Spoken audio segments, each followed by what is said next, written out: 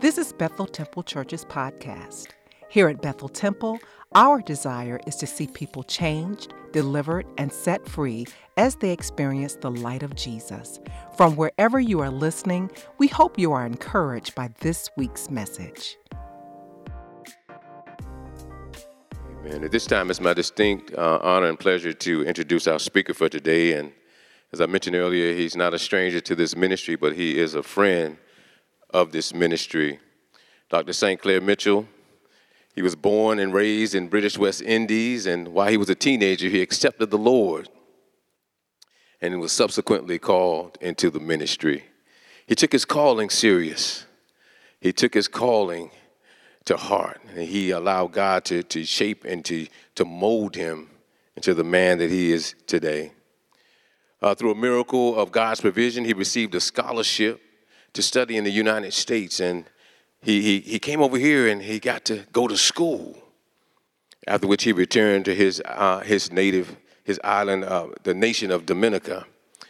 And there he served as a pastor, a district superintendent, vice president of the Dominica Evangelical Association of Churches. He had many positions while there, but in 1991, he and his family moved to the United States, to America, where he founded and served as executive director of STEP Ministries, the strategies to elevate people. So this is a man who doesn't have an internal focus, but an external focus. He's about God's people. He's about the hurting people. He's about people being delivered and people being set free. He's also the founder of the International Ministerial Network and provides mentorship to pastors and ministers around the world. This man is a world traveler. You know, I asked him yesterday while we were sitting together, how often is he out of the country to do ministry? And he's out frequently. Matter of fact, he leaves tomorrow. And I'm thankful that he even, blessed us to be here this weekend, because tomorrow he leaves to go back out. He's going to Cameroon for ministry, and he'll share a little more about what he'll be doing there. He also served as director of church development and home missions for the Potomac Ministry Network for 10 years. But since 2003, he's been the senior pastor of Evangel Assembly of God in Temple Hills, Maryland.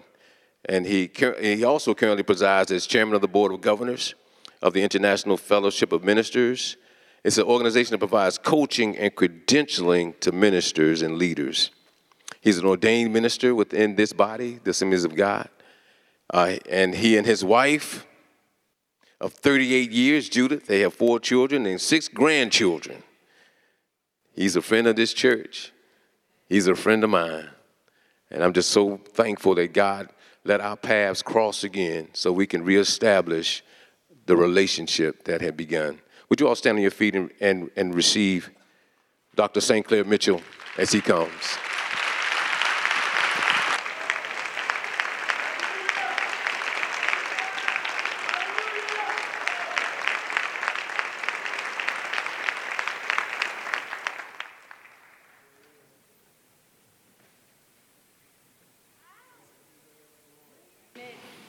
Am I on or off? Amen. Blessed be God. Let's all stand again in the presence of God. Do you love him today? Hallelujah. And what a strong sense of the grace of God.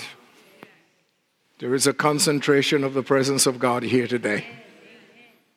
And if you've not yet heard from him, and you leave here not having heard from him, then we can't blame him. Because God has been doing everything to get our attention here today.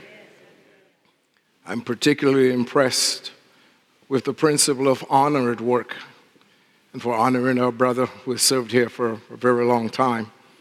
Honor in the kingdom of God is the key to access. That's why before we ask him for anything, we say, "Our Father, hallowed be your name." So I want you to join me in lifting your hands to Heavenly Father and thanking him from the depths of our heart, because we have already sensed his great presence here. God is here. We don't have to work. We don't have to manufacture it, because it cannot be humanly manufactured or produced. It's a product of the will of God. So, Father, we praise you and thank you today. You're so good to us. You're so kind. You're so gracious. Even when we are unfaithful, you continue to be faithful. God, you don't just love, you are love. And we bask in your love today. We thank you for this great church and Pastor Charles and First Lady and all that you're using them to do here. We perceive that your grace that's here is in abundance. And that there are yet many who must make their way to the house of God, to Bethel, to receive. And for the broken cisterns of joy that men have hewn themselves, would you give to us the true cisterns of joy that comes from you? We're thirsty, Lord. We're hungry. We want the heavens to no longer be like brass. We need a word from you, God. We're tired of religion. We're tired of performance. God, we want the unadulterated presence of God to be here. And we won't have to say to anyone, you are here. They'll tell us that you are here. So we submit to you totally this day. And we do it in the strong name of Jesus. And all of God's people said, well, come on, let's put our hands together. Give God praise. Hallelujah. Oh, blessed be the name of the Lord. Blessed be the name of the Lord. Amen, amen. You may be seated today in God's presence. What a joy to be back here at Bethel. It's been a while since I've been here. And thank you, pastors, for your kind and your warm invitation. And way back in the days of Pastor Ron Johnson. And Ron remains a best friend, really. And in fact, he'll be traveling to Cameroon with me. He'll be there next week. And we'll be doing some great things that I may be able to tell you here today. But I observed your theme of Kingdom Now.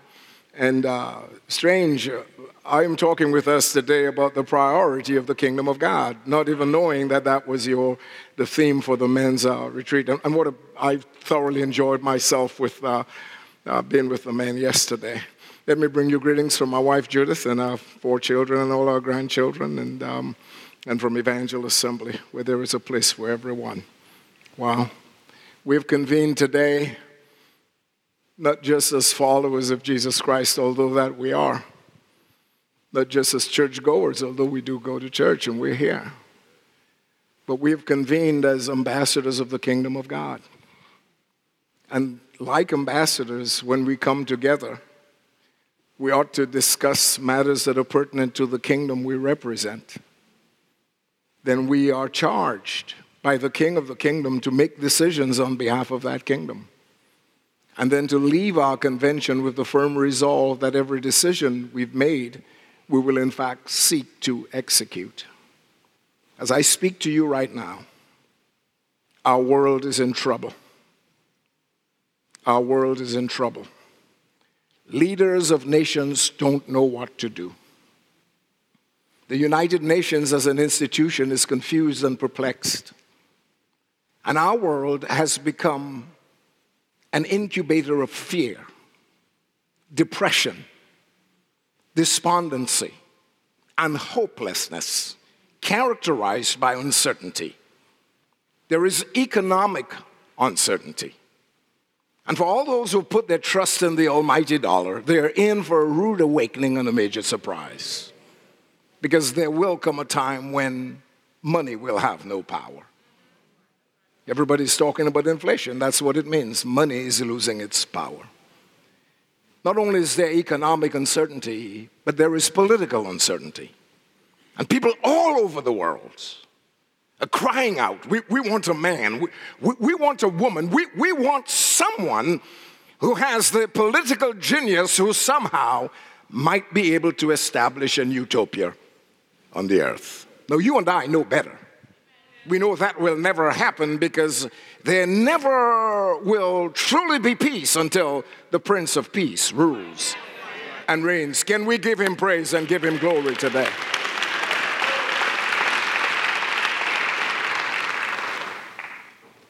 Just a few years ago, the bear and the eagle had become friends. And we were about to take our battle axes and turn them into plowshares and our swords into pruning hooks. And all of a sudden, just like the Bible says, when they cry peace and safety, then sudden destruction comes upon them. In no other area, though, that man's depravity has shown itself than in the social area. We have economic uncertainty, political uncertainty, but there is social uncertainty. People are inventing new ways to rebel against God. I don't know if you've noticed it, but we preserve nature and we kill babies. We build houses, but we've forgotten how to build homes. We're bigger, but we're not stronger. We're smarter, but we're not wiser. We know more, but we understand less. Man has invented systems in order to respond to the difficulties of our world. So we have capitalism. Capitalism says the strong should control. Communism says the state should control. So we're in a quandary. What I'd like to introduce to us today is a third choice. I call it the unlimited world of the Lord Jesus Christ. Yea, the kingdom of God. I've come to tell you today that God's kingdom has no beginning and it has no end. And I've come to announce to you that the kingdoms of this world shall become, oh, somebody better help me here, shall become the kingdoms of our God and of his Christ, and he shall rule and reign forever. Come on, church. Come on, church. Come on, church.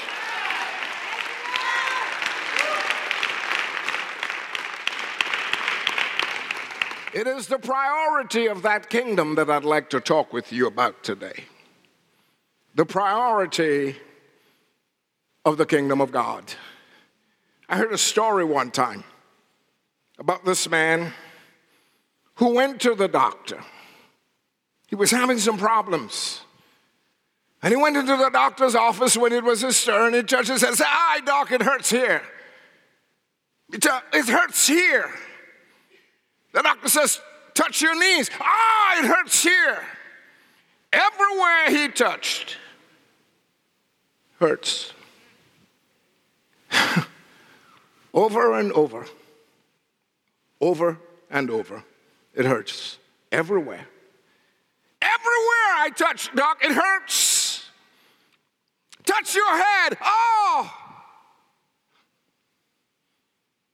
After careful examination and much frustration, the doctor exclaimed to him, "You idiot, you've got a broken finger."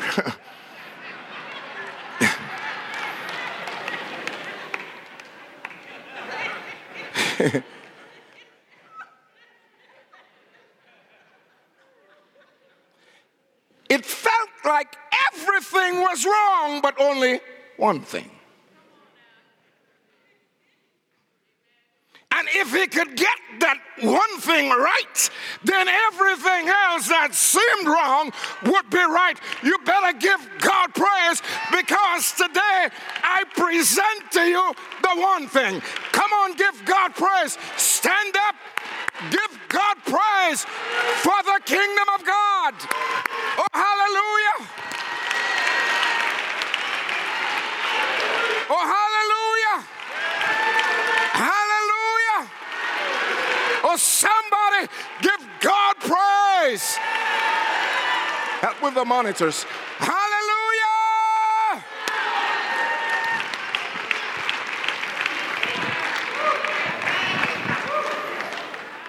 A lot of people have a whole bunch of things wrong. Life, direction, purpose, relationships, you name it. looks like a whole lot of stuff is wrong. Today I want to talk to you about the one thing. Because when that thing is not right, everything else seems out of place. That one thing is the centerpiece. It's the centerpiece of kingdom living, of victorious living, of godly living, of finding meaning in life. And the Word of God expresses it. They are the words of Jesus, but, come on, somebody say but. Oh, I love it. I call it a divine but. There are lots of those in the scripture, like weeping may endure for a night. Joy comes in the morning. Come on, many are the afflictions of the righteous, but the Lord delivers him from all of them. Jesus said, but seek ye first. Come on, church, seek ye first, not second, not third. Seek ye first the kingdom of God, and then all these things shall be added unto you. I've come to tell you that the kingdom of God is powerful. Ain't no kingdom like the kingdom of God. Are you hearing me down there? There is no kingdom like the kingdom of God. Come on, let's celebrate the power and the glory of the kingdom of God. You know, this is the one thing, if it ever gets right, everything else will fall into place. And my focus today is just one word. It's the word first. If first gets lost, then your experience with God is diminished. Oh, you didn't hear me? If first gets lost, then your experience with God is diminished. Here's what I'm discovering, Pastor. God likes to be first. Come on, tell the person next to you. God likes to be first. In fact, he and his kingdom demands being first. God is first. Hear me. Not the first among equals, first. Hello? Some people say, well, I don't have time. You always have time for that which is first. If you ain't got time for him, it's because he's not first.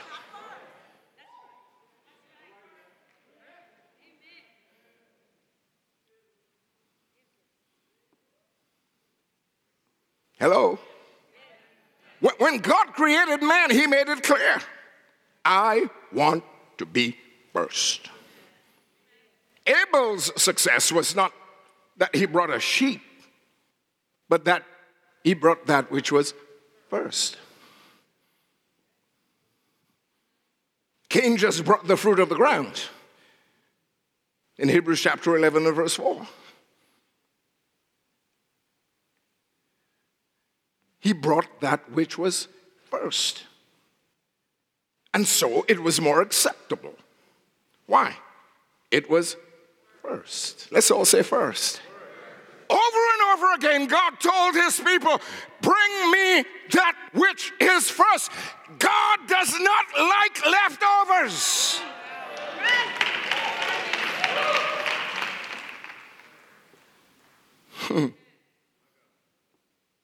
Jesus said to the church at Ephesus, you have left that which is first, and you're in trouble.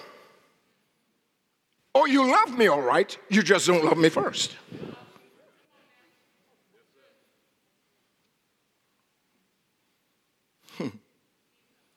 The saints at Macedonia in 2 Corinthians 8, they gave themselves first. In Colossians 1, that Jesus Christ might have first place in everything. Hear me, the absence of the word first created everything else that we see around us. All of the chaos, the mayhem we see around us. And understand, This is not a request. It is a requirement. It is the creme de la creme. It is an irreducible minimum. God says, I want to be first. It is an unnegotiable reality. You can't negotiate with God to take second place.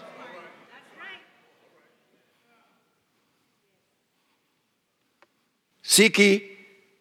Come on, child of God, help me. Are we sleeping in here? Come on, seek ye. Seek ye first.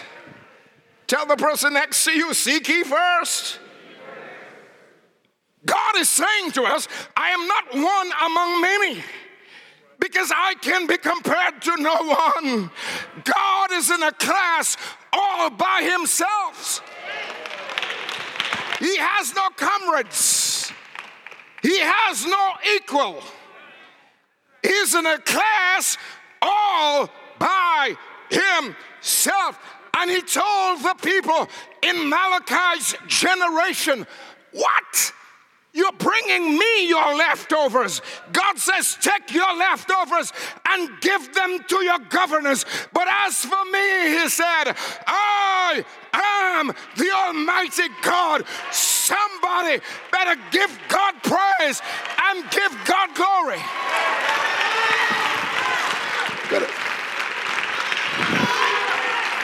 You better give him praise. I said you better give him praise. God don't like lukewarm praise. If you're going to praise God, you got to praise him because he's first. Everyone stand up and give God praise. Give God glory. He's first. Come on, open your mouth and declare it. You are first. You are first. Oh, hallelujah. Oh, hallelujah. Oh, hallelujah.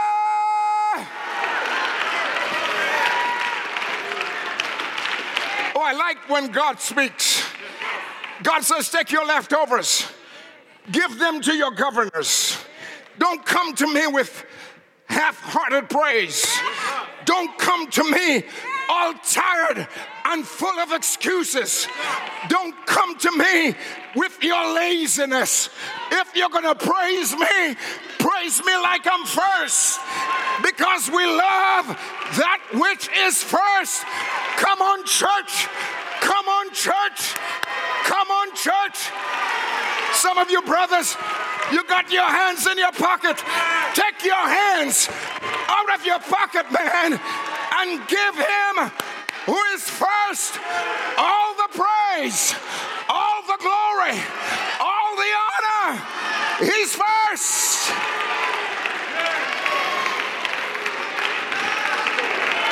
Seek ye first. Let's all say together, seek ye first. You see, friends, you can be seated. It is this one thing that is responsible for everything else. The movement of God from first place is responsible for everything that we're seeing around us. Oh, I know we worship. I know people serve him. But is he first? Seek ye first. Some people have changed this around.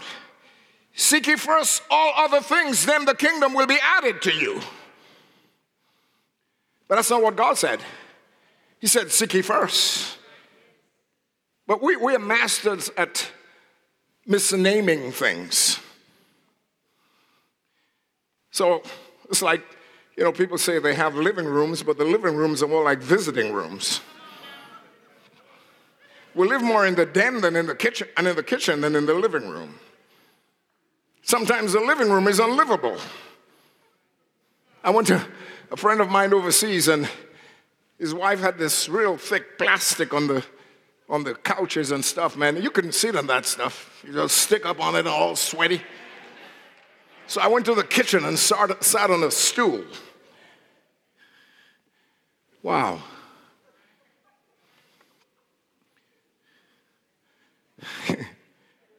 Just as driveways and parkways We park in driveways and we drive in parkways. We're masters at misnaming things. People have also misnamed God. They call him God, but he's only God for a visitation. I'm tired of visitations. I don't want God to visit me no more. I want God to come and live with me. Are you hearing me down there? What you need is not a visitation from God. You need the habitation of the Spirit.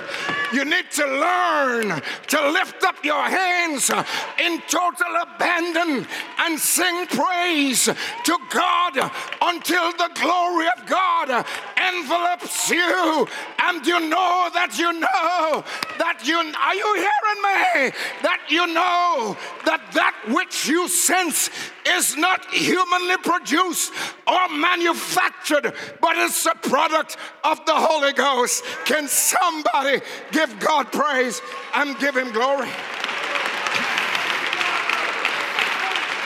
I don't want no more visitation. I want him to come live with me. Because all we have is, as a result of this visitation, it is a visiting experience. And not a first class, first place relationship with him. Hear me, church. Seek ye first the kingdom. If that is missing, we have just identified the cause of everything else that is wrong. God must not only be acknowledged as God, he must be treated as God. He must be worshiped as God. When he is not, the kingdom that he offers is not benefited by us. Seek ye first. Oh, somebody, God is speaking to somebody, not second, not third, not fourth or fifth. Seek ye first. I read about a couple who was going on a trip overseas, and they were about to check in. And the husband exclaimed, "Sure wish I had brought the piano with me." Piano? Brought the piano? Then he repeated it again. "Sure wish I had brought the piano with me." His wife said, "What are you talking about?" She thought he was having like a senior moment or something. "We're going on vacation and you're talking about the piano." And then he said, "Because I left the passports on the piano."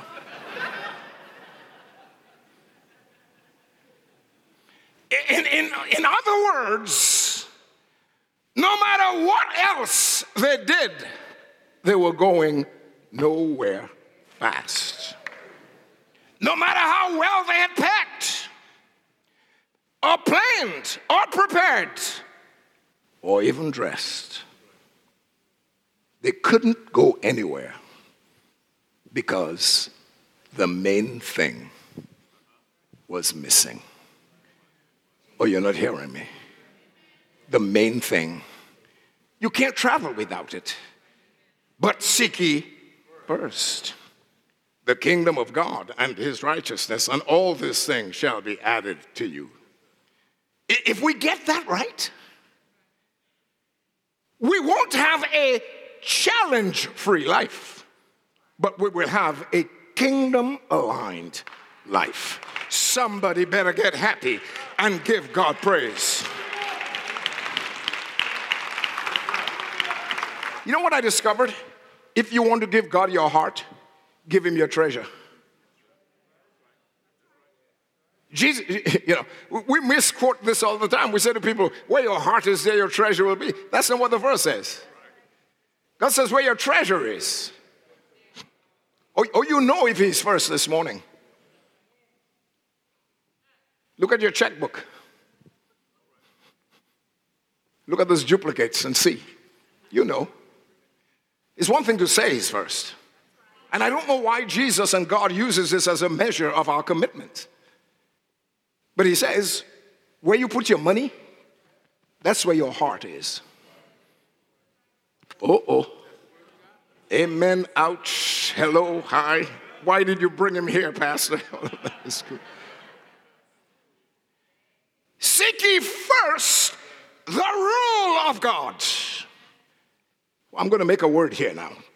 The in-chargeness of God. The in-chargeness of God over our lives.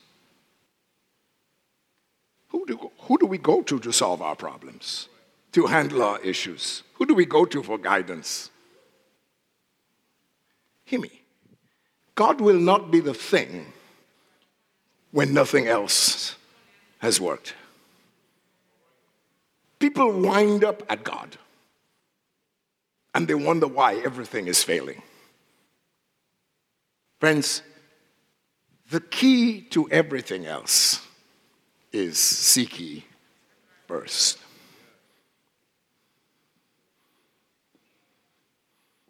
And I'll tell you this, what I saw today was just an expansion of what God showed me yesterday. You're about to experience a move of God such as you never have. You're about to see glory revealed in the house of God here at Bethel like you never have. Oh, how many of you believe me here today? Because we're about to turn the key that unlocks the door to everything. Seek ye first the kingdom. Seek ye first the word of God, not the word of your friends. Seek ye first God's perspective, not the world's perspective. How often have you said to your children, why didn't you come to me first? Wow. Simple but profound, isn't it? You know, somebody said, and I told the men yesterday, lest you brothers think I forgot what I said, my last story. And I'd be accused of having senior moments all the time. But somebody said, God is so simple and easy to understand that sometimes it takes a preacher to help you to misunderstand him. I hope I'm not adding to anybody's ignorance here today. Seek ye first. A man had 2 calves. How do you say it? I'm still learning English. Baby cows. Calves? Right. He had 2 calves. And he said to his wife, one is for God and one is for us. And they grew and grew and grew. And he talked with his wife. This is for God. This is for us. And one morning he went into wherever, how do you call it, where they keep cows? The pasture, wherever, yeah. And he came back sad into the house. His wife said, why are you so sad? He said, God's calf died.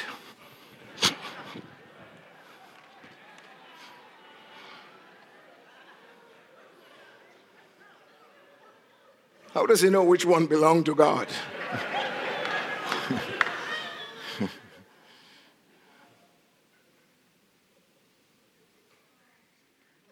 He was going to sell God's own and bring the money to the house of God. Poor God. He's died. Wow. Wow. It is always God's own. It's always what belongs to God that suffers. It's always the church that suffers. It's always our commitment to God. Well, I've got this to do, that to do, the other to do. God can wait. But friends, it begs the question, who is first? People are seeking first their kingdom, their dreams, their desires, their aspirations. I had an uncle. Notice I said had. Lived in England all his life. Became very, very wealthy. Real estate and all of that. And he came back to Dominica and built the biggest house in the country. Oh, he was quite a show-off. He didn't like his wife's relatives. He told me that personally. This is not reported speech now. He told me he built the house with a basement. That's for his wife's relatives, he said.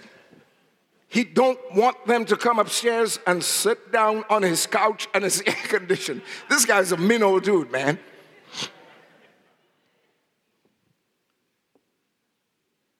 In fact, he kept a party for the entire family and he kept it in the basement. No air conditioning. We were sweating. I said, man, this is something else.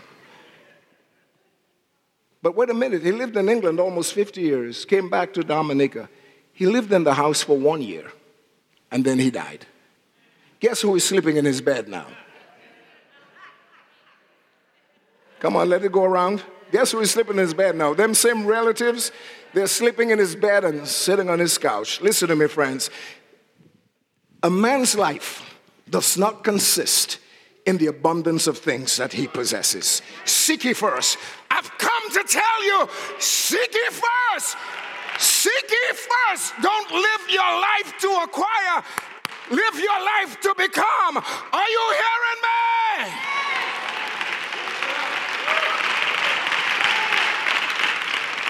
Seek ye first the rule of God.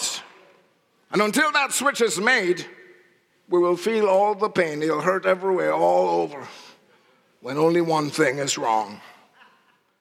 So we go to one for the head, one for the arm, one for the knees, and so on. Well, all the time, God is saying, your finger is dislocated. You have not sought the kingdom first. I got nothing against church, but Jesus only used the word one time.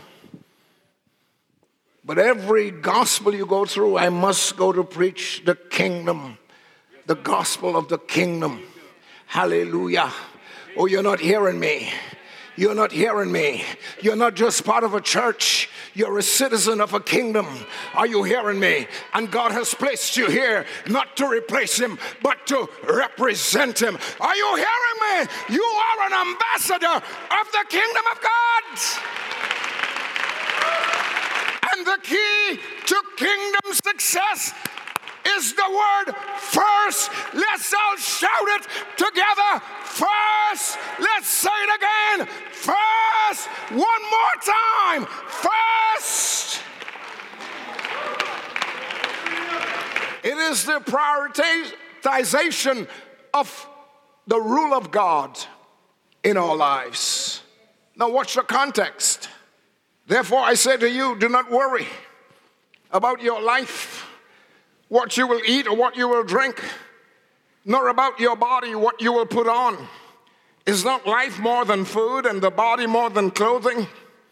Therefore, do not worry, saying, what shall we eat, or what shall we drink, or what shall we wear? Don't worry. He talks about the word worry. Therefore, do not worry, verse 34, about tomorrow, for tomorrow will worry about its own things. Sufficient for the day is the evil thereof. When God is first, he solves our anxiety problems. You're not hearing me. When God is first, all of our issues are brought into perspective. When God is first, you wake up in the morning and you thank God that you put one leg in front of the other, and you declare, this is the day that the Lord hath made. When God is first, he makes a way for you where there seemed to be no way. When God is first, he takes you through. Listen, friends, it's not who you are. It's not who's your mother. It's not who's your father. That's important in life. It's not whether you are white or black. People are making problems out of race and all of those kinds of things. That's not the problem. Those are symptomatic of the problem. The problem is God is not first. When God is first, it doesn't matter if you are black or white.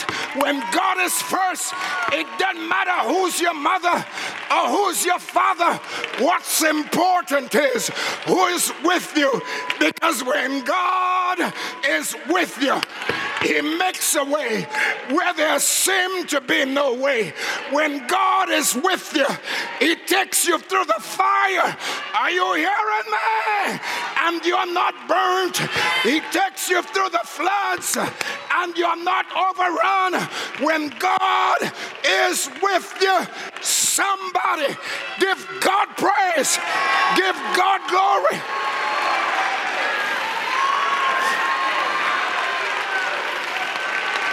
Oh, hallelujah.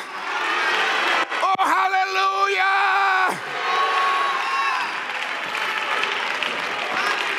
When God is first, He solves your anxiety problems. When God is first, He makes the wrong right. You see, worry is when the problem is in control. You may be concerned. When God is in control, you are just concerned. But when worry is in control, then you got a different kind of problem. The problem is now in control. I've come to tell you, you can be concerned, but don't be worried. Don't be worried. I've come to tell you that He who begun a good work in you, He shall perform it until the day of Jesus Christ. Are you hearing me? I've come to tell you, ain't no problem that you face that God can't solve. I've come to tell you that the God on the mountain is the God in the valley. I've come to tell you that God is not worried. God is not troubled. God can take care of you. Oh, you're not hearing me today. God can heal you. God can bless you. God can make a way for you where there is no way. He's strong and powerful, and there's no one like our God. Can you put your hands together? Give God praise.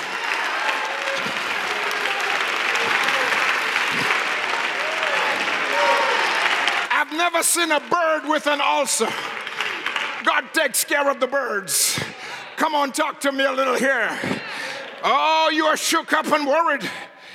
You know why? Because He's not first.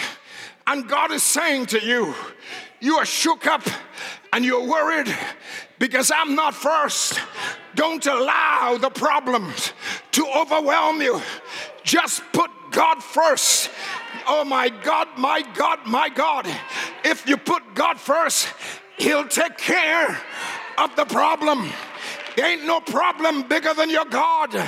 Oh my God, my God. Moses had to learn to put God first. He came out to God with 650,000 people starving.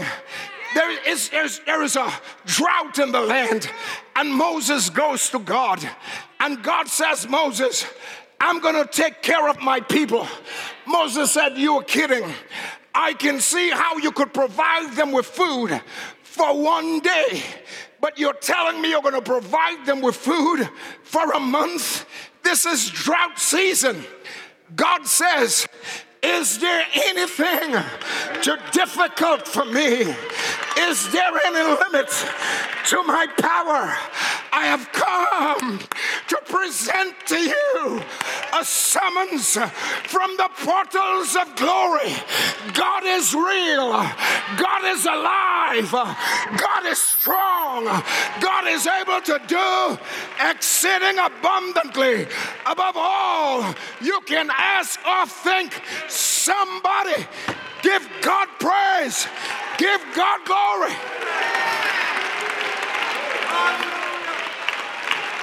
Can I use one of your handhelds?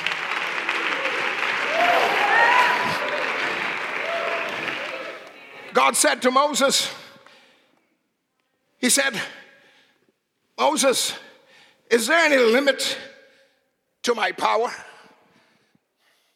What Moses didn't know was that long before the meteorologist had discerned that the clouds were turning, long long before there was the wind, God had begun to prepare some birds called quail 500 miles away on the shores of the Mediterranean. Don't mess with my God. God is able. Come on, tell someone, oh, I'm feeling this thing in my belly. God is able. Tell somebody, God is able.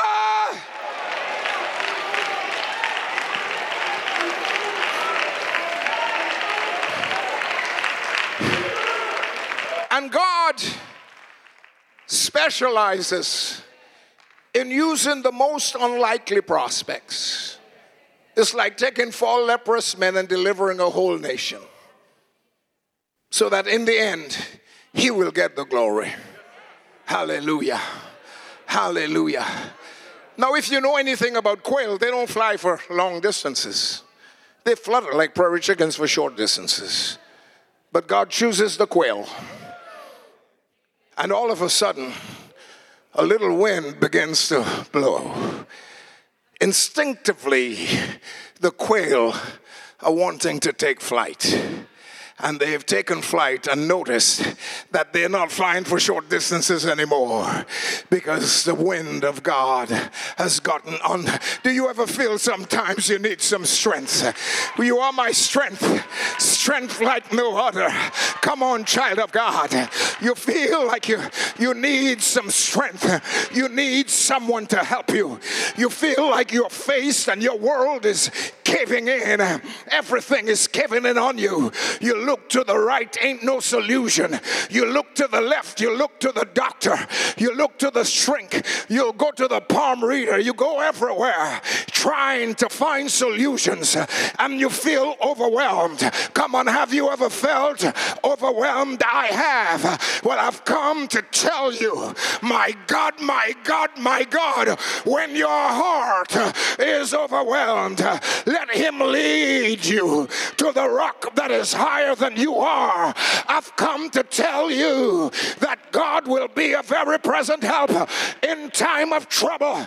I've come to tell you that your God is willing, your God is able, and your God is able to keep, to do, and to cause.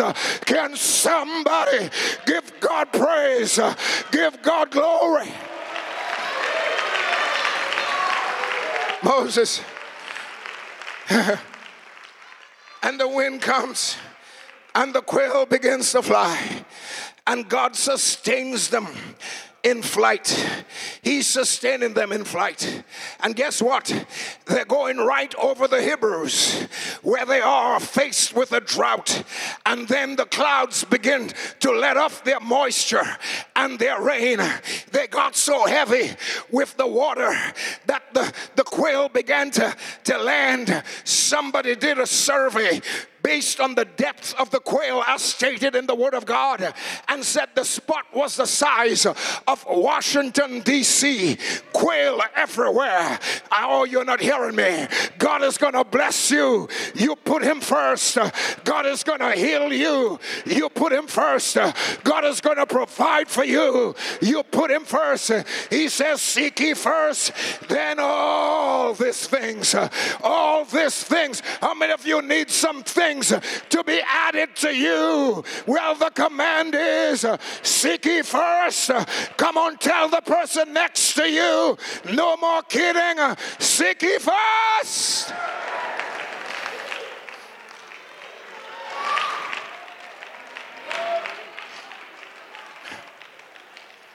You know, I accepted Jesus Christ when I was 18 years old. 18 years old. I still remember the day. It was a Wednesday evening, about 9 o'clock in the evening. There was an old preacher there. He had come from England. He originally from Dominica, but lived in England. And came, Brother Benjamin. He preached about God's traffic lights. I didn't know God had traffic lights. The fact is, I'd never seen traffic lights. There were no traffic lights in my country. I think they've got one now.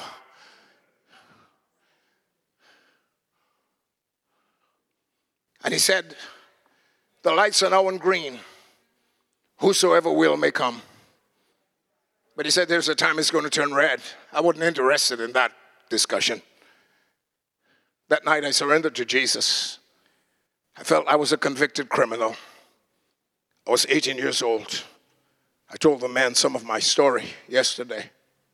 A very troubled young man. My father was an alcoholic. He was a very bad one. My father got to the point where he would smell alcohol and get drunk. And he abused my mom. Called her all kinds of bad names. He accused her of being unfaithful. He cussed her out. My father would take 2 and 3 cuss words and put together. And I often say, I know to cuss a woman out. I learned that from a kid. And there go I, had it not been for the grace of God. My father never one time in my life put his arms around me. And never one time in my life told me he loved me. Never. Never. And I grew up wondering whether I was even his child. And he doubted his paternity at some point in my matriculation in life. Even today, my 2 older sisters that he had by his first wife, he was not married to my mother. We were all born out of adultery. And my 2 older sisters a few years ago contacted all of us because they never talked with us. But they have gravitated toward the others because there was always a question about me. I said, why me? And you grew up in life like that, you got trouble coming down the pike for you. I was introduced to all kinds of stuff. But to me, my greatest problem was that I was never sure of myself. I was always looking for me. I'll tell you this, Satan will try to hide you from you. He don't mind if you have a big house, a nice car, as long as you don't meet you. That's why the graveyard is the most expensive piece of real estate in any community. Because there you have dreams that were never realized, songs that were never sung, books that were never written. I've been on this search for myself. And I think the passion that I bring to what God has called me to do is because I'm still looking for Daddy. I'm still hoping that maybe one day, Pastor, my father would just stand up in the congregation and point at me and say, there goes my boy. And I'm still looking for his approval. I have found it in God. But that earthly thing, I know that's maybe a dream that won't be realized. But I think it helps me to be passionate in the direction of my Heavenly Father. I accepted Jesus. I left high school. Didn't do particularly well because everybody told me I was stupid. When I was 13, somebody alerted me to the fact that I had a big nose. And I went home. Be careful what people tell your children. You better tell them you love them, your daughters, before a guy tells them. Let them know they're pretty and they're fearfully and wonderfully. I went home and I was looking in the mirror, checking. I later discovered I was the apple of God's eyes. And that God loved me with an everlasting love. And no matter how low I sunk, God loves me. And that God, the only time he would look down on me is when he's picking me up. I've learned to trust Jesus as my Lord and Savior. And I've learned to put him first. I was taking care of a preacher's dogs and chickens. I would get up at 5:30 in the morning, go to his house and take care of his dogs and chickens. I would take care of those birds like they were mine. I would take his dogs to the beach. Let them swim in the Caribbean Sea. People laughed, mocked, even my friends at church. They mocked me. But I felt that was part of keeping God first in my life. And would you know that it was on one of those trips that he had gone to America and visited some people from Texas that he had met at Lakewood Church, John Osteen's church, and invited them to Dominica. Joy Regal, Wilbur Regal, and Tommy Flood. Tommy is Joy's brother. Wilbur is her husband. And I call Joy's name first because there is a reason. And he came to me one day, that is my pastor. He said, would you show them the town? I was so poorly dressed.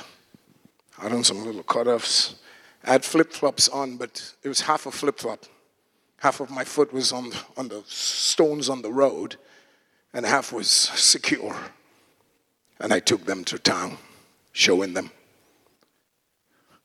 And I'll never forget. We were standing on the horizon looking at the Caribbean Sea. And Joy turned to me. And she said, young man, what is your name? And I said, Sinclair Mitchell. My name used to be Sinclair. I changed it later on to Saint Clair because I was zealous for God and I didn't want sin in my name.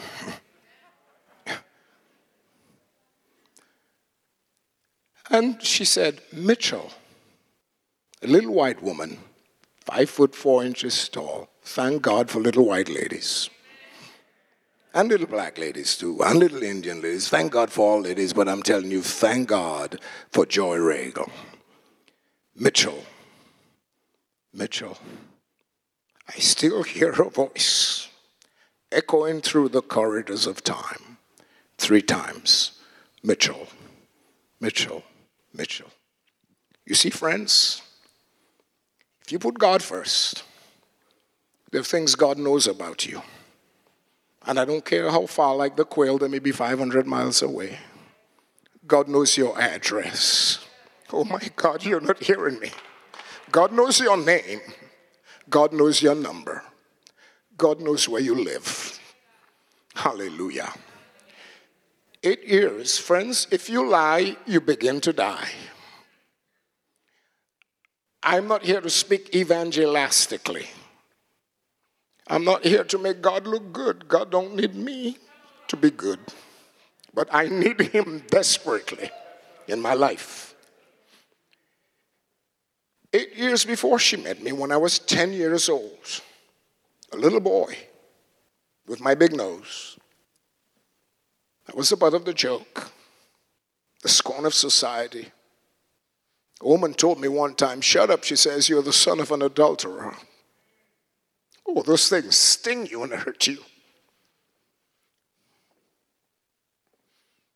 Lonely in this world. You're surrounded by people, but they don't even know that you're locked up in a prison. You're locked up in a world.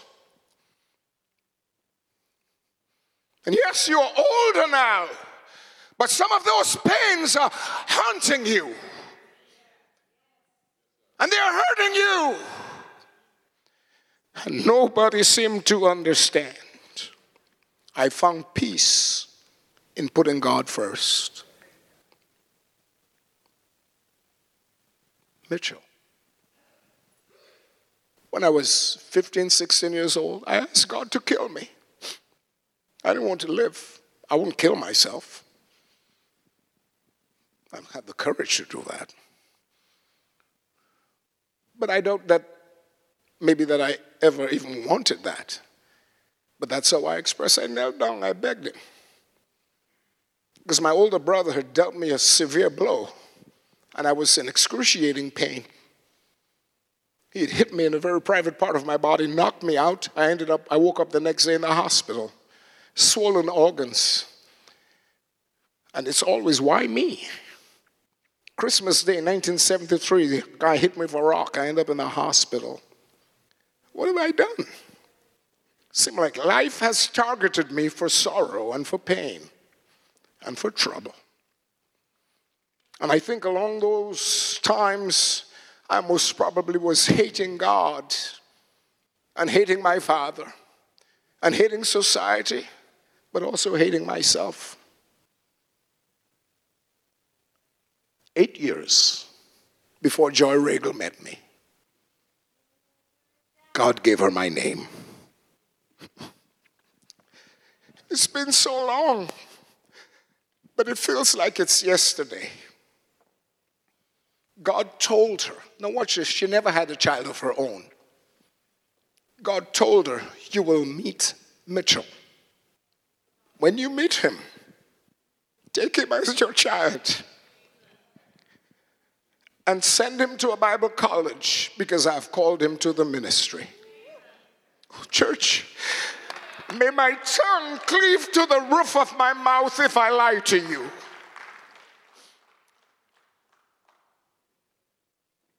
Joy Regal, a little white woman, brought me back to Texas. Worked like clockwork.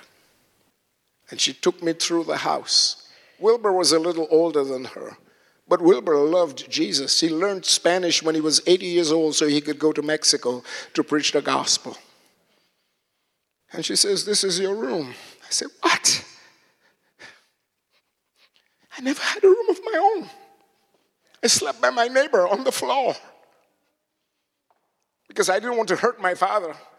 So he took me in, and I'd follow him through town because I couldn't get in after him.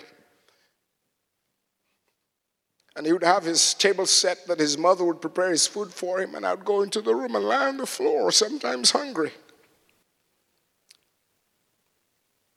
Wow. She says, this is your room. She says, call me Mom, because I'm your mother. At first it was a little awkward, but I tell you, it doesn't take long to get accustomed to good living. I started calling her Mom, Mom Regal, my mom. She put me to sit down on the couch. She would take Jergens cream. And she says, take off your shoes, come. And she'd cream my feet. And she says, how beautiful. It's the first time somebody told me I had beautiful feet, and it's true. If you see them, you'll know that.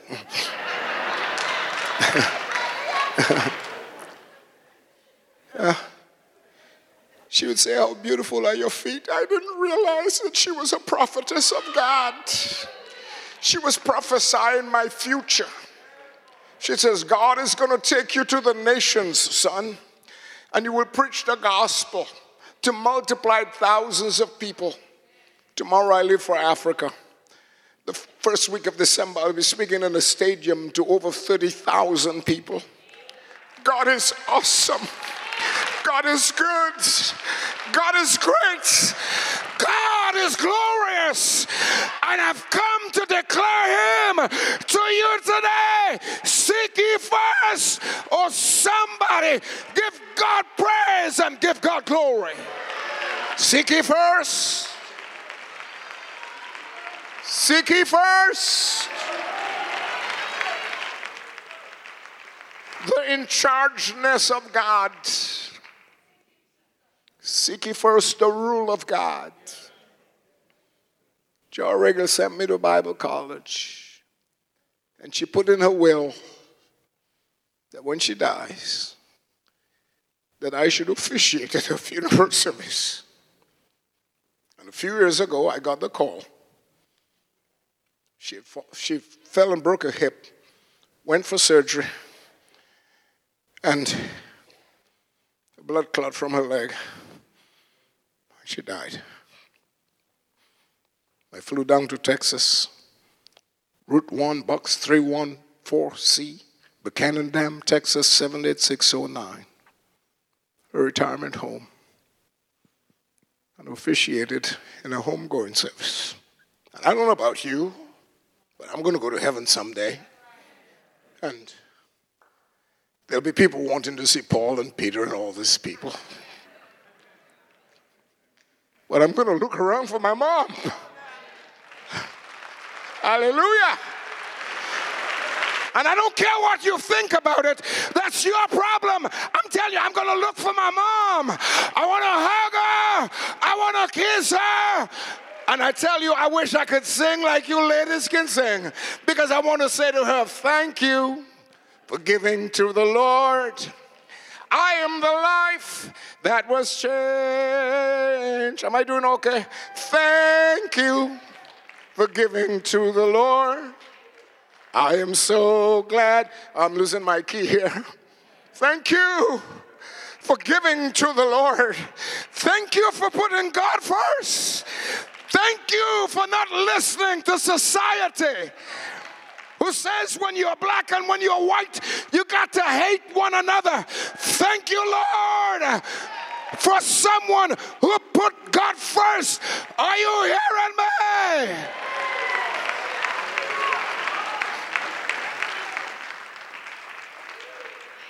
By the way, I just saw a picture.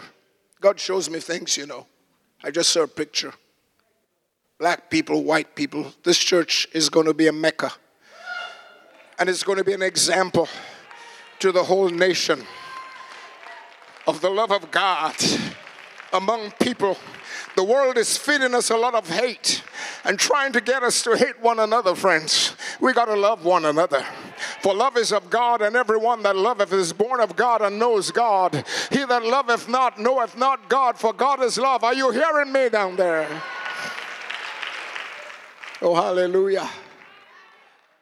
Joy Regal sent me to Bible college.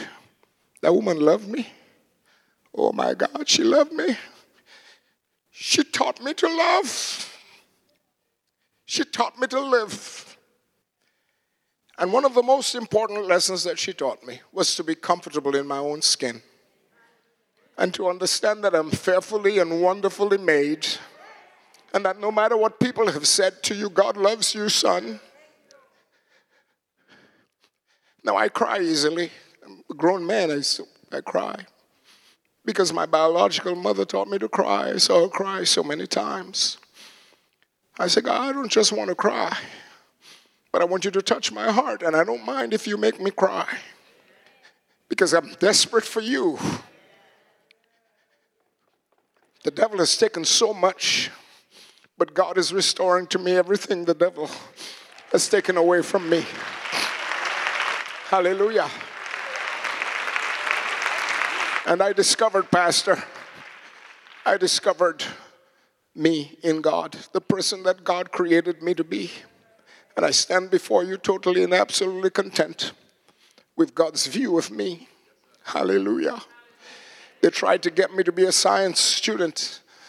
But I don't know math and I don't like physics or chemistry. But God made me to paint pictures with words because he wanted me to be a spokesperson of righteousness. And God has placed in my heart and in my life a love for broken people. For mothers who are here today, you're broken, maybe in a bad relationship. For fathers who are here today, that you're broken.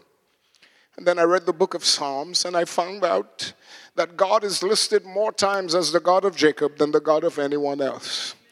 You see, Jacob was a broken man, a supplanter, a trickster, and all of that. Basically, I've just come to tell you, he loves you. And all he wants is for you to put him first. And you will see his miracles. He will begin to reveal himself to you. I read a book the other day, and I'm going to close, about a young man by the name of, I think, Adam Taylor. And he went to Ethiopia.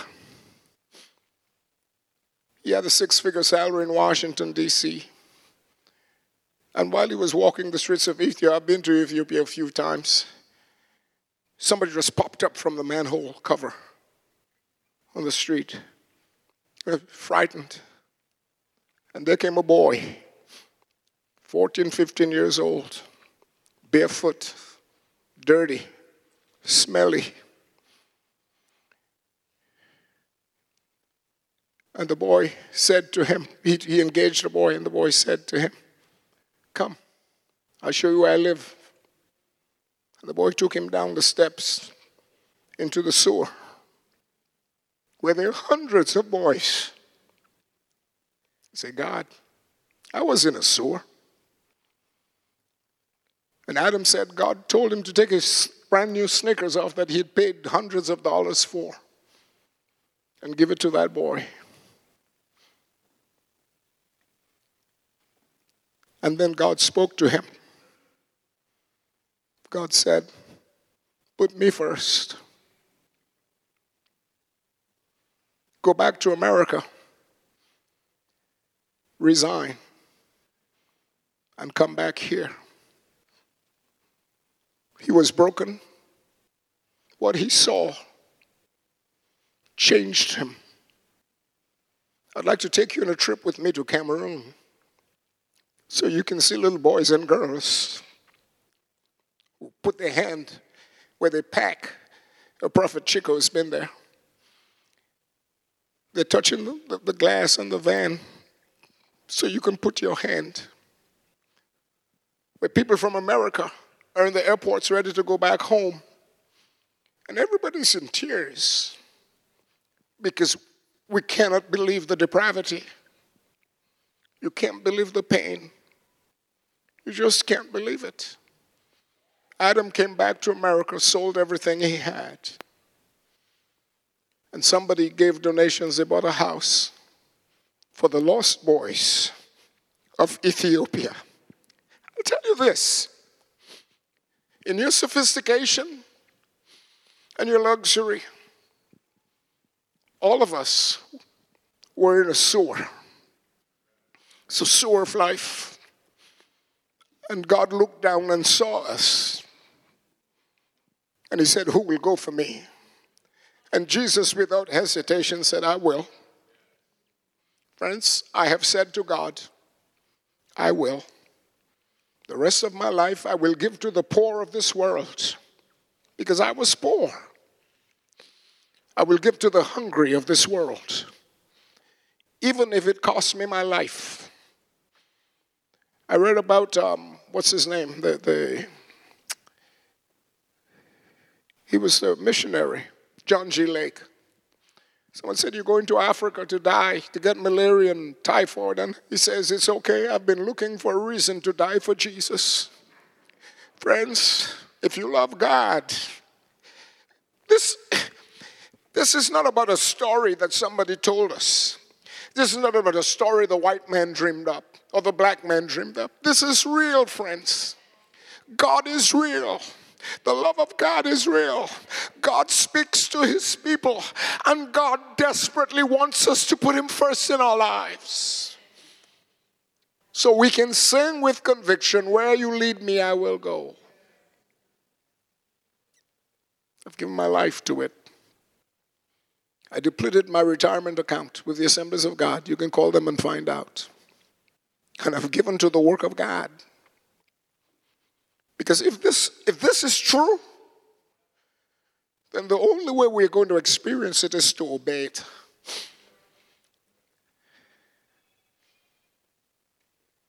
Orphans, women of destiny who are abused, young girls 13 years old just to get somebody to help them to get in the line and get water, have to give up of themselves and get pregnant. And I know in our world we are fussing about abortion and all of that. What about after they're born? You know, I met some people at Alexandria the other day, and they were out protesting and so on, and they don't know who I am, and I wasn't going to tell them. And someone was going to do some legal work. It was a lady, but there is an abortion clinic there, and they just assumed that the lady was going there and that I was accompanying her there. It's the furthest thing from the truth. And I asked the man, I said, by the way, have you ever adopted a child? And he looked at me. It was like I hit him right between the eyes. Have you ever done that? If you have the grace to protest against a young woman who most people make those kinds of decisions because they think they need to make those decisions. They don't have to, but they think. And sometimes maybe just a better understanding of them could help them and could avert a bad situation. I'm tired of the hypocrisy. I'm tired of religion. That's why I don't preach no more. I talk to people about God. I'm tired. I'm tired of people coming to church, but God is not first in their life. I'm tired of a form of godliness, but denying the power of God. I'll tell you this. I was 3 weeks saved, serving Jesus in the church. And I came to the front of the church in an altar call on a Friday night, 3 weeks. I didn't even know God was a healer. I didn't know that. I was sick. My brother dealt me a blow. I was swollen organs, tubes. I mean, it was a mess. I told a story one time at Manassas, preaching for Charles Nestor, and a lady reported me to the Assemblies of God. She said, where do you get this guy from coming talking about, God healed his testicles? She says, we're a good old Assembly of God church. We don't use those words in the pulpit. Dr. Roden called me into his office, big, long letter. But I'll tell you this, I fear no one. I fear no one. And I said to Dr. Roden, and I love Dr. Roden very much. He's no longer my boss. He's my friend now. I said, if God had healed my finger, would it be okay to say God healed my finger? I rest my case. I said, that lady has a dirty mind. Go cast out the devil from her, because she is the devil.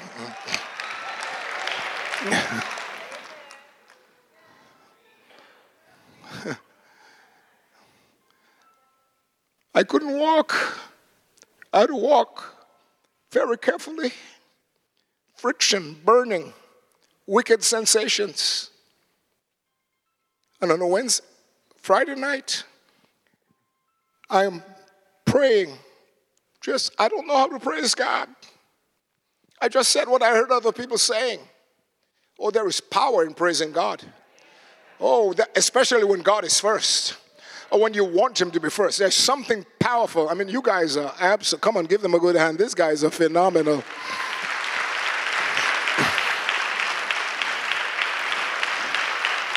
And I'm praising God, my hands lifted. And I'm just saying, God, I praise you. God, I worship you. God, I love you. When I exhausted my vocabulary, I just began to call his name. There is power in the name of Jesus when Jesus is first. Somebody put your hands together. Give God praise. Give God glory. Oh, hallelujah. I began to praise God. And then when I exhausted my very limited spiritual vocabulary, I just began to call his name. Oh, there is something about the name of Jesus. Somebody say Jesus. Somebody say Jesus. I just began to call his name. Jesus, Jesus, Jesus. And then I'm on the floor. Nobody touched me. I'm on the floor. And while I'm on the floor, I felt different. It's like I went into, a trance or whatever. And when I woke up, they were singing, blessed be the fountain of blood to a world of sinners revealed. Blessed be the dear Son of God. Only by his stripes we are healed. Though I've wandered far from the fold, bringing to my heart pain and woe, wash me in the blood of the Lamb, and I shall be whiter than snow, whiter than the snow. And I found myself dancing. I said, wait a minute, I couldn't dance a moment ago. I'm going 2 steps here, 2 steps, and said, what a minute, what's going on? No, I'm praying for the service to be over because I want to go home and have some self-examination. I've come to tell you that God is a miracle working God. Put God first. Let's all stand. Let's all stand. Everyone standing in the presence of God today. Thank you, Jesus. Thank you, Jesus. Thank you, Lord. Friends, I got up from the floor totally healed. I never thought I would ever have children. God gave me 4.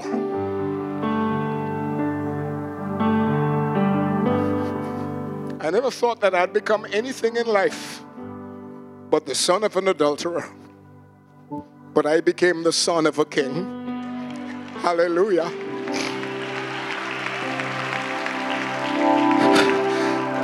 I never thought anybody loved me except my biological mother. But then God sent a little white woman from America to literally change my life. Wow. I never thought that I would amount to anything in life. But God has changed me and rearranged me. And God has given me a passion for the orphans of the world.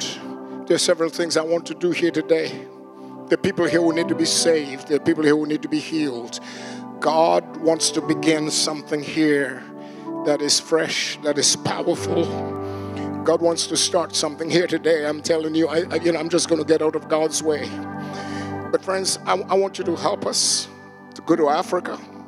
Pastor will talk about that, I'm sure, after in a while. I don't want to concentrate on that. I want you to do something sacrificial. We have a huge budget that we have to.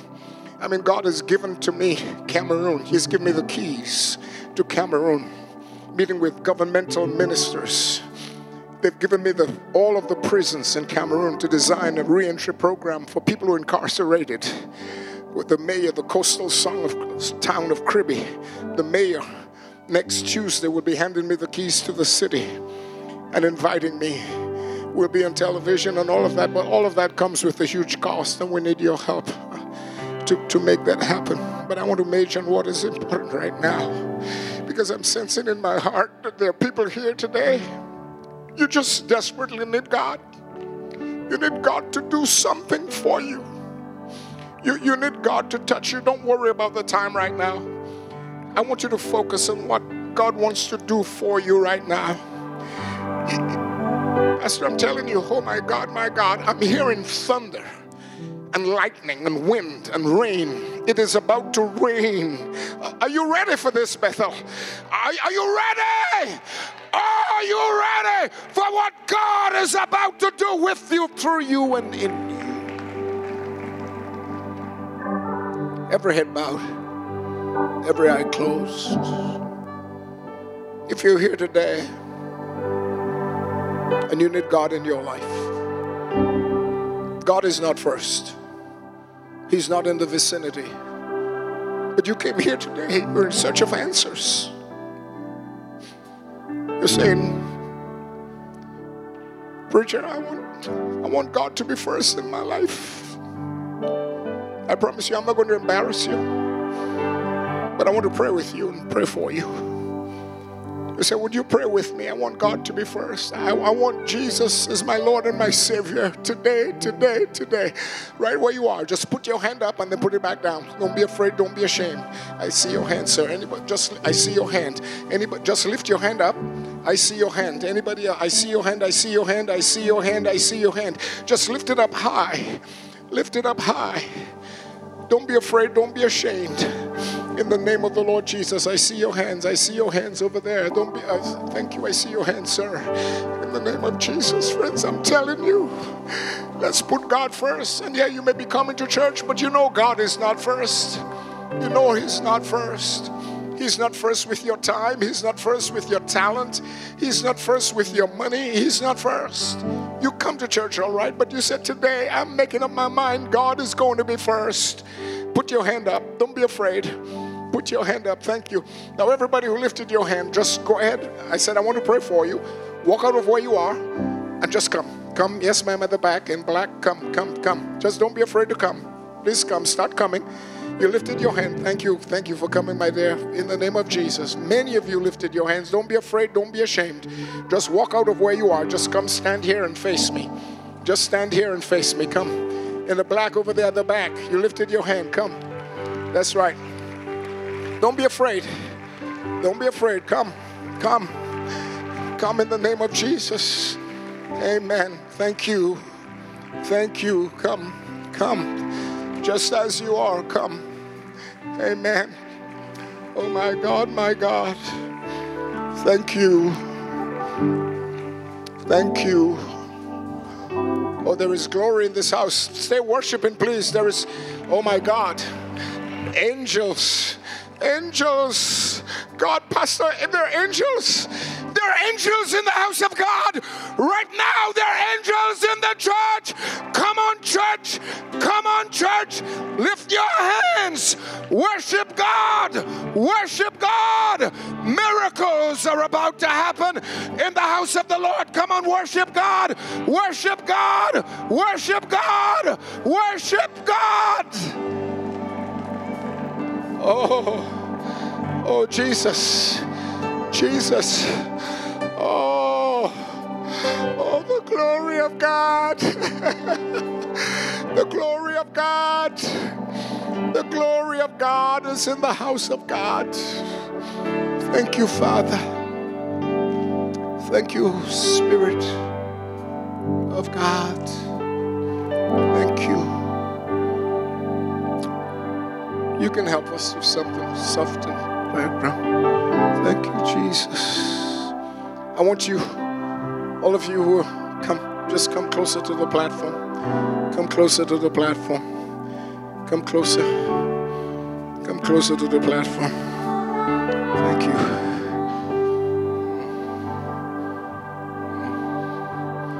Pastor, I've never asked a man to come preach at this church, but I want to come back here. I want to come back and walk with you for a season.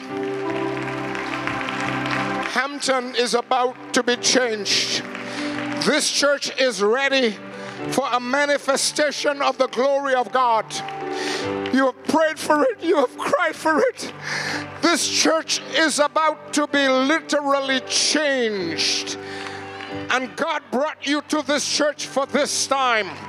You are God's man for this time. Hallelujah. Oh, come on, church. Come on, church. Come on, church.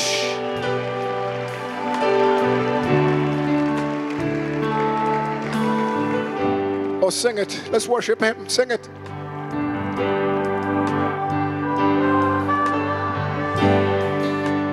I want some of you to come and stand behind these. I want some of you to just walk out of where you are. We're going to build a current of worship. Just leave a little space between you and those who have come. Just come. Oh my goodness. Yes. Yes.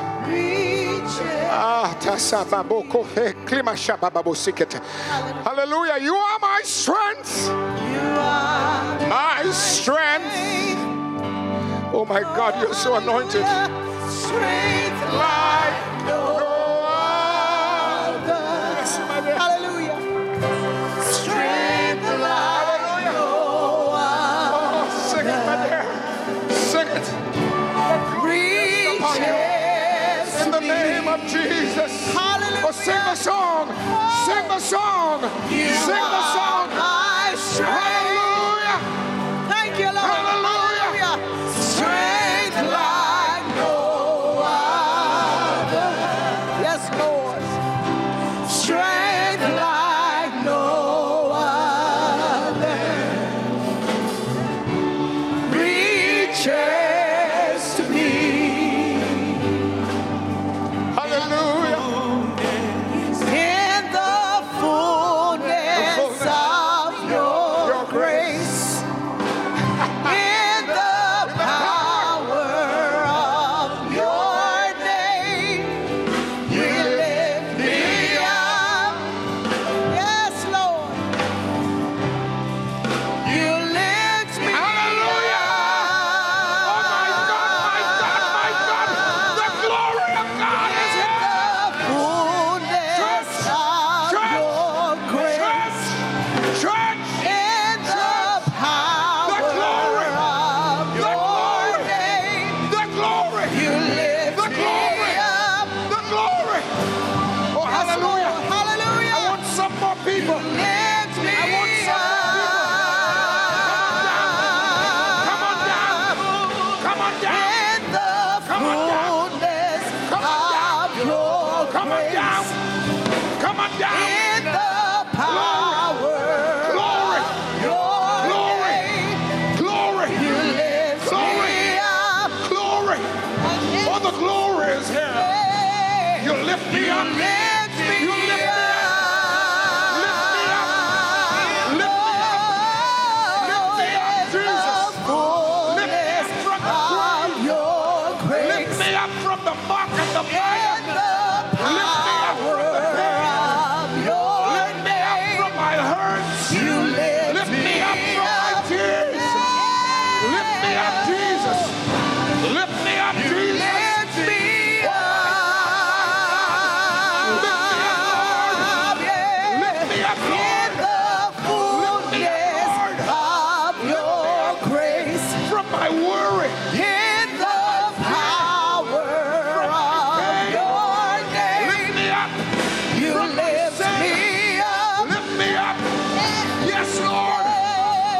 need your help. You lift I need your help.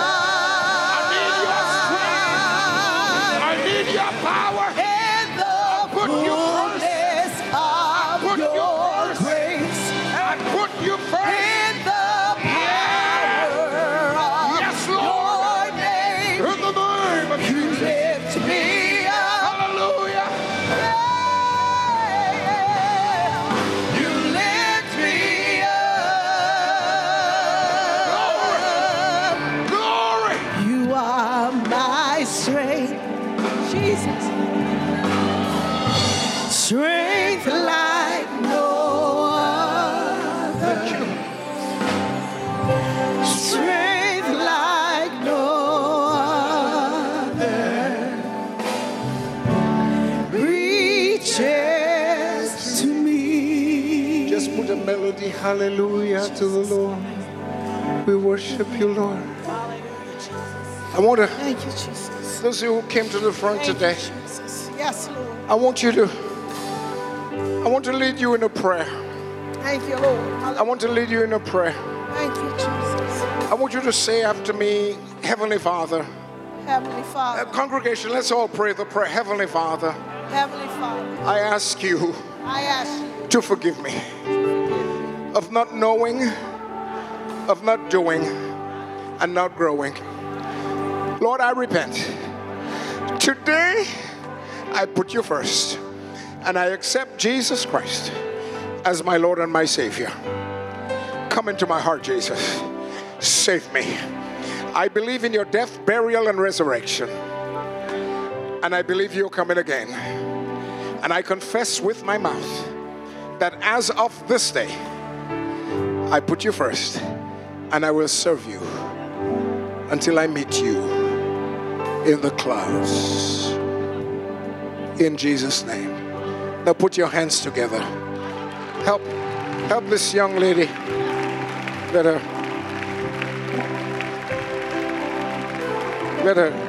just let her stand up a little. I'll tell you what I see. What I see, my dear. I see this young lady walking, Pastor. But she's walking like this because there are chains she's pulling behind her. There's just a lot of stuff, a lot of weight. I don't need to go into the things, but it's just a lot of weight. God is lifting the weight for her today. I don't know her, I've never met her, but I feel she's pulling something. And oh, ye daughter of Zion, as a servant of God whom I serve, I break the shackles off of your ankles today in the name of Jesus. Sister Pastor, would you come? I want Sister Pastor, I want you to hug her. God says you need to hug her. Come on, give them a hand. Hallelujah.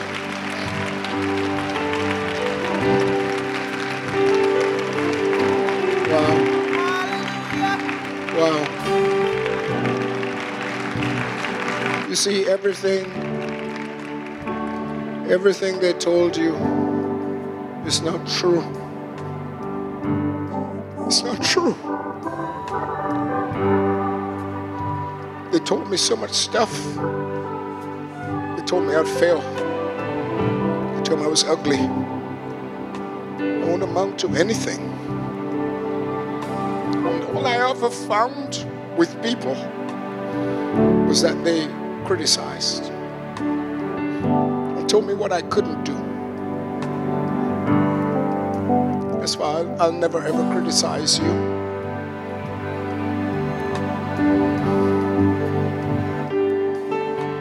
What's your name, my dear? Come. What's your name? Gabriel. I bless you. I bless you with the grace of God. God is touching Gabriel's heart. There's something He's doing in her. He's touching her heart. There are tears that has to flow from her. And today is the beginning. Don't be afraid to cry, my dear. Don't be afraid to cry. Don't be afraid. You see, they're starting. Don't be afraid. God loves you. And God will perfect that which concerns you. Amen. Bless you. What's your name? Daniela. God bless you, Daniela. You're beautiful. And God cares about you. Put him first. And you will see. Don't believe the lies. Don't believe it. Just put him first. And see God work. Lift your hands to Jesus. Lift both your hands. Close your eyes. And just begin to tell God you love him. You love him. There is something awesome about you. God is about you. See, that's exactly what I'm saying. I knew it.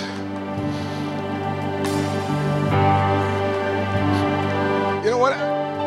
God shows me things and I feel things. I feel you running. But then sometimes you have to jump high over. There's a huge barrier you have to jump high over. And it's like you struggle because you got to jump over the barrier. God says the struggle is over. Oh my God, my God.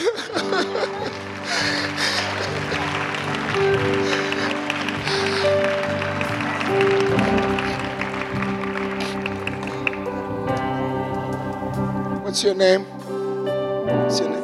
Lisa. God bless you, Lisa. God bless you. You ran down to the altar today. Lift your hands to Jesus. Lift your hands to Jesus. The beauty of God's salvation will be revealed in your life in the name of Jesus. And the things that you thought were impossible, to you they were impossible, but not to God. In the name of Jesus. God bless you, my dear. God bless you. You're hardworking and you're strong. You're hardworking and you're strong. Wow. Hardworking and you're strong. And God says he's going to bless the fruit of your hands. Don't worry. It's going to get better. I speak grace to your life, my dear sister. I speak grace to your life in the name of Jesus. Yeah. Bless you, my dear. Yeah. I hear the word wandering. Just wandering. God says the days of wandering are over. Oh my God. The days of wandering are over. You don't have to wander anymore because you have Jesus. And Jesus will perfect that which concerns you. He will perfect that which concerns you. God has brought you to a place of rest. Rest in me, says the Lord. Just rest. God is going to give you a front row seat to your own life. And you're going to see what God will do. You're going to see what God will do. Imagine that, a front row seat to your own life. And you're going to see. And that person you're praying for, you're wishing for, whatever it is, God says, yeah, it is at your doorsteps. Just continue to believe him. Can we just worship God? Can we just worship God? Hallelujah. We bless your name, O God. Oh, we thank you, Lord. We thank you, Lord. We thank you, Lord. We thank you, Lord. Hallelujah. Hallelujah. Just touch someone close to you and pray for them right now. Just touch someone close to you and pray for them right now. Thank you, Jesus. Thank you, Lord. Thank you, Lord. Thank you, Lord. Thank you, Lord. Thank you, Lord. Thank you, Lord. Thank you, Lord. Thank you, Lord. Hallelujah. Friends, just soft a little. I'm going to hand over to Pastor. Pastor, I want you to, if you can talk to your flock about helping us with our trip so we can meet our budget. I love you so much. I'd seen you before, but it happened in God's time that we met. I love you, the both of you. You're God's man. And I know what you got inside you. I know exactly what you got inside you, and I know exactly what you want. And God told me to tell you, not only are you going to get what you want, you're going to get a double portion of what you want. Hallelujah. Hallelujah. And I'll say this to you before this congregation. I'm your brother, and you can consider me to be a covenant partner with you. You can consider me a covenant partner. And like I said, I've never asked a man to come to his church. But I believe there is something here. Together, you just call. I'll alter things to be here with you and to hold up your hands, because you're God's man. You're God's man. You're God's man. Come on, church, give your pastor a good hand. And it's their wife.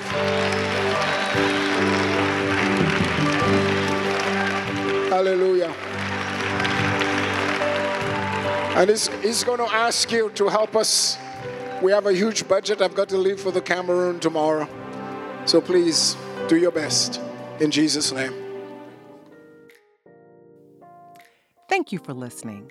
To connect with us, visit us at bethelhampton.com and follow and like us on Facebook, Instagram, and Twitter. And remember to subscribe to enjoy more messages like this. Now go and be the light.